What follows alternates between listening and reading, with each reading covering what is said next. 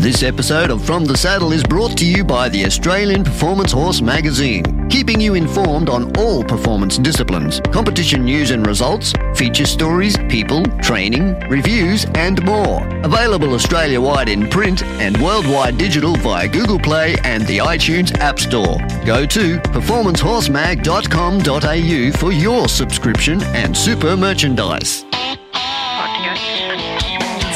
I just need to take 5 and go away and recover. It's not even high pressure. I don't know the word to describe it.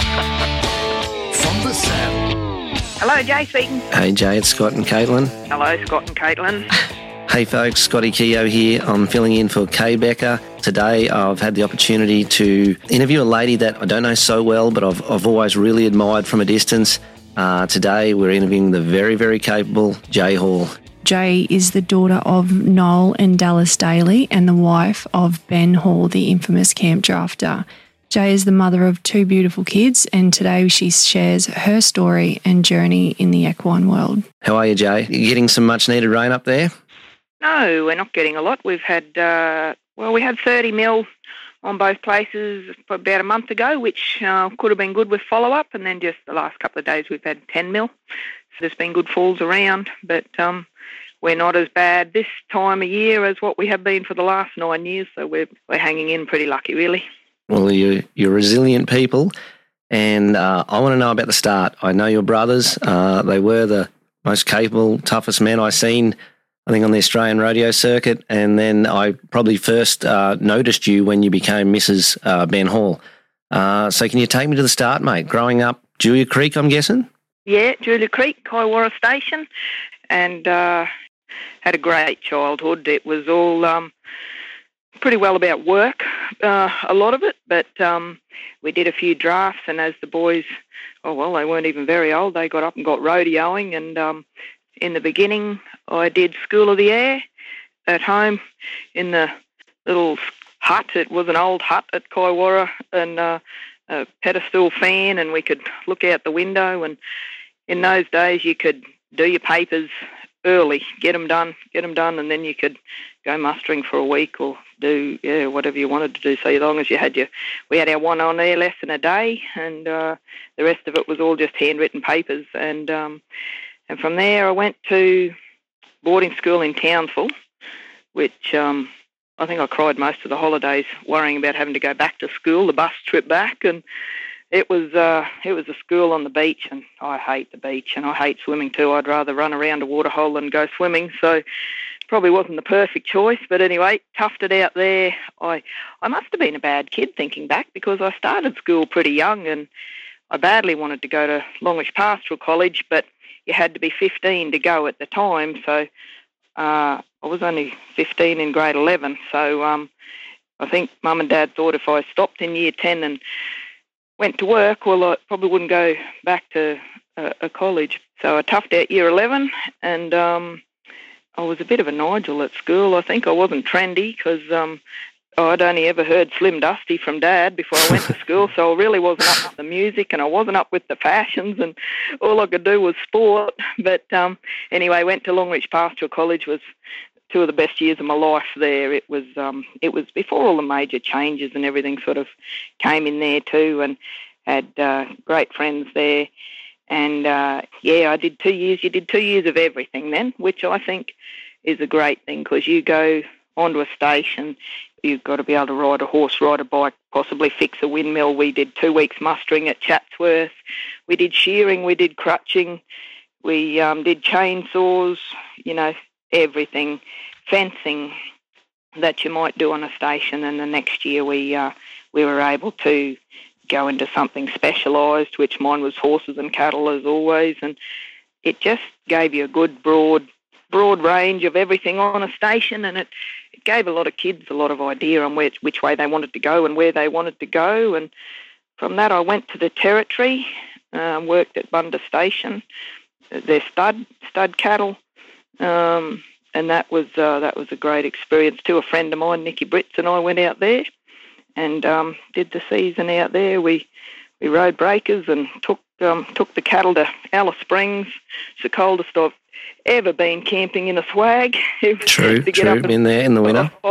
Break the ice off the trough the next morning. And our Brahmins woke up the next morning and they're washing their Herefords, and God almighty, it was cold. But anyway, it's a different country, but that was a really great experience out there. And from there, I think I must have gone to America then. That's when I went with my mad brother to America and a few other friends. Now, which mad brother? Because you have two mad brothers. Kelly and Darcy. Mad brothers, that was Kelly. Yep. Yes. Well, we weren't to be seen with them when we were out in public because the American girls might have thought that we were girlfriends, so we had to keep our distance. We even had to ride in the back of their car, for God's sake. We weren't even allowed in the front. But did 6 months over there. There was about 5 of us all went over together. Just like holidaying, touring? No, the worst thing is, Scotty, we just worked, eh? Oh, the boys did a bit of touring, but I regret it a little bit now. I didn't even go to the Grand Canyon. I went to J.D. Hudgens, worked there, worked on different cutting places, different reining places. Didn't do much touristy at all. And then I went up to Canada, actually, saw a friend up there, went snow skiing and ice skating on a beaver dam, and came back home to one of the biggest droughts. And it was stinking hot. We got home Christmas Eve, had cattle on the road, and any extra weight we were carrying soon got worked off us and melted off us anyway. And Kel and I both came back then, a couple of others that were there. Matt Sargood, only just returned a few years ago, and Joe Wildbeck, she returned a few years ago. Tim Minogue, he was the other one over there with us. Yeah. It all started off as going to be a bit of a exchange student thing, but went to Cal Poly University for a while, and it was all sort of, it was well set up for us. But I couldn't live over there. It was great to see it all and everything, and I always came back to Kaiwara. I was always sort of doing the stud work and stuff there, and that was always my base. And then I think I went to New Zealand then, riding young polo horses for Ross Ainsley, who was another mate from college. Yeah, very successful. Really good horseman. Really good horseman. Tell me, Jay, I'm always so interested in people's start. Like when I see you at Warwick, you're so competitive. You could win any major draft anywhere. Was there a day that the penny dropped for you, or was there a mentor or a technique? I'm sure so many people would love to hear that side of things. Well, we always had horses growing up. Mum and Dad, even the stallion that we've got now, I'll Play Rio, that we've had that breed for about 4 generations. And Dad was always a very good drafter. He was very solid in his mind. If he got to a final, he was hard to beat once he got in the final. Mum's horses were always really soft, and we didn't have motorbikes at home. I used to run down the horse paddock and catch a horse and canter home sort of thing. And, you'd ride a horse to run the horses in. And there was, Mum and Dad. And then, of course, Mum and Dad taught a lot, I guess, in just the way that you worked with them at home and drafting. They were always there when you drafted.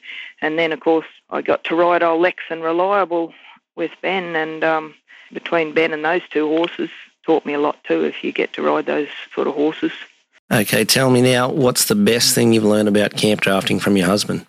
The best thing about camp drafting would be that just take each run as like if you're at the final of Warwick Gold Cup, it's just another run. If a horse does something wrong, just forget about that one and go on with the next one. Yeah, right. When you're at a local draft and you see the average rider having trouble, what's the generic thing you see that if you were doing a camp draft school tomorrow or a horsemanship school tomorrow, what would be your main point? To what they could do if they're having trouble? Yeah, you obviously go to a lot of drafts and you see the same, it's just so widely supported now, camp drafting. We have a lot of weekend riders. Yeah, I think go back to basics, Scotty. You got to slow back down again and just go back to basics. A lot of horses lose confidence. A lot of people, a lot of girls especially, worrying about who's watching them. I think that's the worst thing. They you can sit at the camp and be talking to people and you don't even see the run inside, and everyone's only human. Everyone's got them, and Ben's got horses that run off, do things wrong. It's girls worry, mostly girls, women worry about people. The people come to watch Pete Comiskey and Ben Hall, and you know, they don't just sit there and watch. I think confidence, have a good relationship with your horse. If you're having trouble, just slow everything down, go back to basics, and get your foundation better again.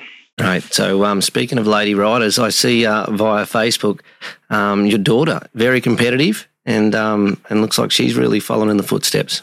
Yeah, she is, Madison. She's got the coolest head on her, which I think's a big thing. She never seems to get out of position a lot. She never worries. Win, lose or draw, it's like she doesn't get that excited about anything. Half the time, Ben or I are more excited for her. When she won that big novice purse, it was like she'd been for a canter through the channels. But she's just got a really cool head. We've always made sure she's been on safe and capable horses, but she's making her own now. It's nothing for her to go ride 4 young horses after school, breaks them in and rides, and she'll come back with a piglet on it one day, or she'll take her dogs and just go riding through the channels. And I haven't got a shoeing them yet. I've still got to do that. But yeah, work on that. Yeah, then she can do mine too. Tell me, Wyatt's equally as passionate, but he's a machinery man and loves it, they tell me. Yeah, yep, totally different way, Whitey. If you ask him, he'll tell you he hates horses. And he's such a soft little fella. He doesn't actually hate horses, but he hates the concept of having to ride horses. But he's natural when it comes to machines. He'll get on a dozer or a loader. He's actually booked himself into boarding school next year because he said he wants to go and get himself a mechanic's trade. And so he knows which direction he's going, and that's the main thing, I think. If he might get there and decide he doesn't want to. This will always be here. This will always be here if he wants to come back to this, to cattle and horses. The door will always be open. But at the moment, I think we have to support him in the way he wants to go. And if that's different to Madison, well, that's just how they are. It's easy for her. She steps out of here, there's horses, dogs, cattle, you know, everything at the doorstep. But Ben's away so much that it's sort of hard for Whitey. He's been raised with a bunch of girls, really, and I can only do so much mechanics. Everything else has got to be done on the place. But yeah, he came to me one time. He was only little, and he wanted to go jumpstart the dozer down the paddock, and he's sitting up on the dozer with his earmuffs on, and I'm sort of saying to him, you know, you've got to positive to positive and, you know, negative to negative. And next minute he's out the back. And I said, what are you doing? You've got to get on here because I need you to pull some levers and all. He said, just wait till you start it, Mum, in case you blow the whole thing up. So he doesn't have a lot of faith in my mechanics, but he's passionate about it, and I think life's too short. You've got to let them go the way they want to go, so long as they're not selling drugs on the street, and, yeah, do what they want to do. So, Jay, tell us about the boarding school interview. Oh, gosh. Ben wasn't that keen on coming for a start. Anyway, I sort of said to him, well, if you want to see which way he's going to go and where he's going to be, I think you should come. And it's a big thing. We went to look at 3 schools, and it's funny, you know, because we actually all had the same opinion on the schools when we got out, but there was one school there. The first school, yeah, really, really sort of signed on to Wyatt, asked him questions and really took an interest in Wyatt. The next school didn't really ask Wyatt any questions, took us straight to the dining room, and we talked about what they were going to eat for 20 minutes, which I said in the end they're going to have to eat whatever you dish up to them. So then we went to the horse and cattle section, and Wyatt yawned his head off there for another half an hour while he talked about the horse and cattle opportunities at the school, and we'd barely got out of that fella's office, and I don't think the door had even cracked close. And Whitey said, well, you can cross this one off your list. He said, if I've got to come here and do a horse and cattle section, he said, I'm not coming to this one. Then the next one we went to, and the principal said to him, well, why do you want to come to boarding school? And he said, well, there's nothing for me at Bibble. I want to come here and learn a trade and be a mechanic. And I don't know, Ben and that principal both near fell off their chairs. And so how old is he now, Jay? He's 13, just turned 13. Right. Well, if I know his father and auntie, I don't think they got too many uni degrees. No. And a couple of his uncles. So I think he's a very impressive young lad. And I think so many people like myself think of you as a leader in the industry. You're always very impressive to watch, and it's a credit to you what you and Ben are doing with your Play Rios. And we wish you a lot of success. So We really enjoyed talking to you this morning, Jay. I hopefully might see you at the Warwick Gold Cup. Hopefully we've got one to go to next year, so I normally bump into you and say hello there, so we really appreciate your time this morning. That'd be great. Thanks, Scotty. Hope it all gets back to normal next year. Thanks, Jay. Thanks, Caitlin. Bye. From the Saddle is brought to you by Hewitt Consulting and Communications, specialising in rural business and marketing design. Find them on Facebook and Instagram.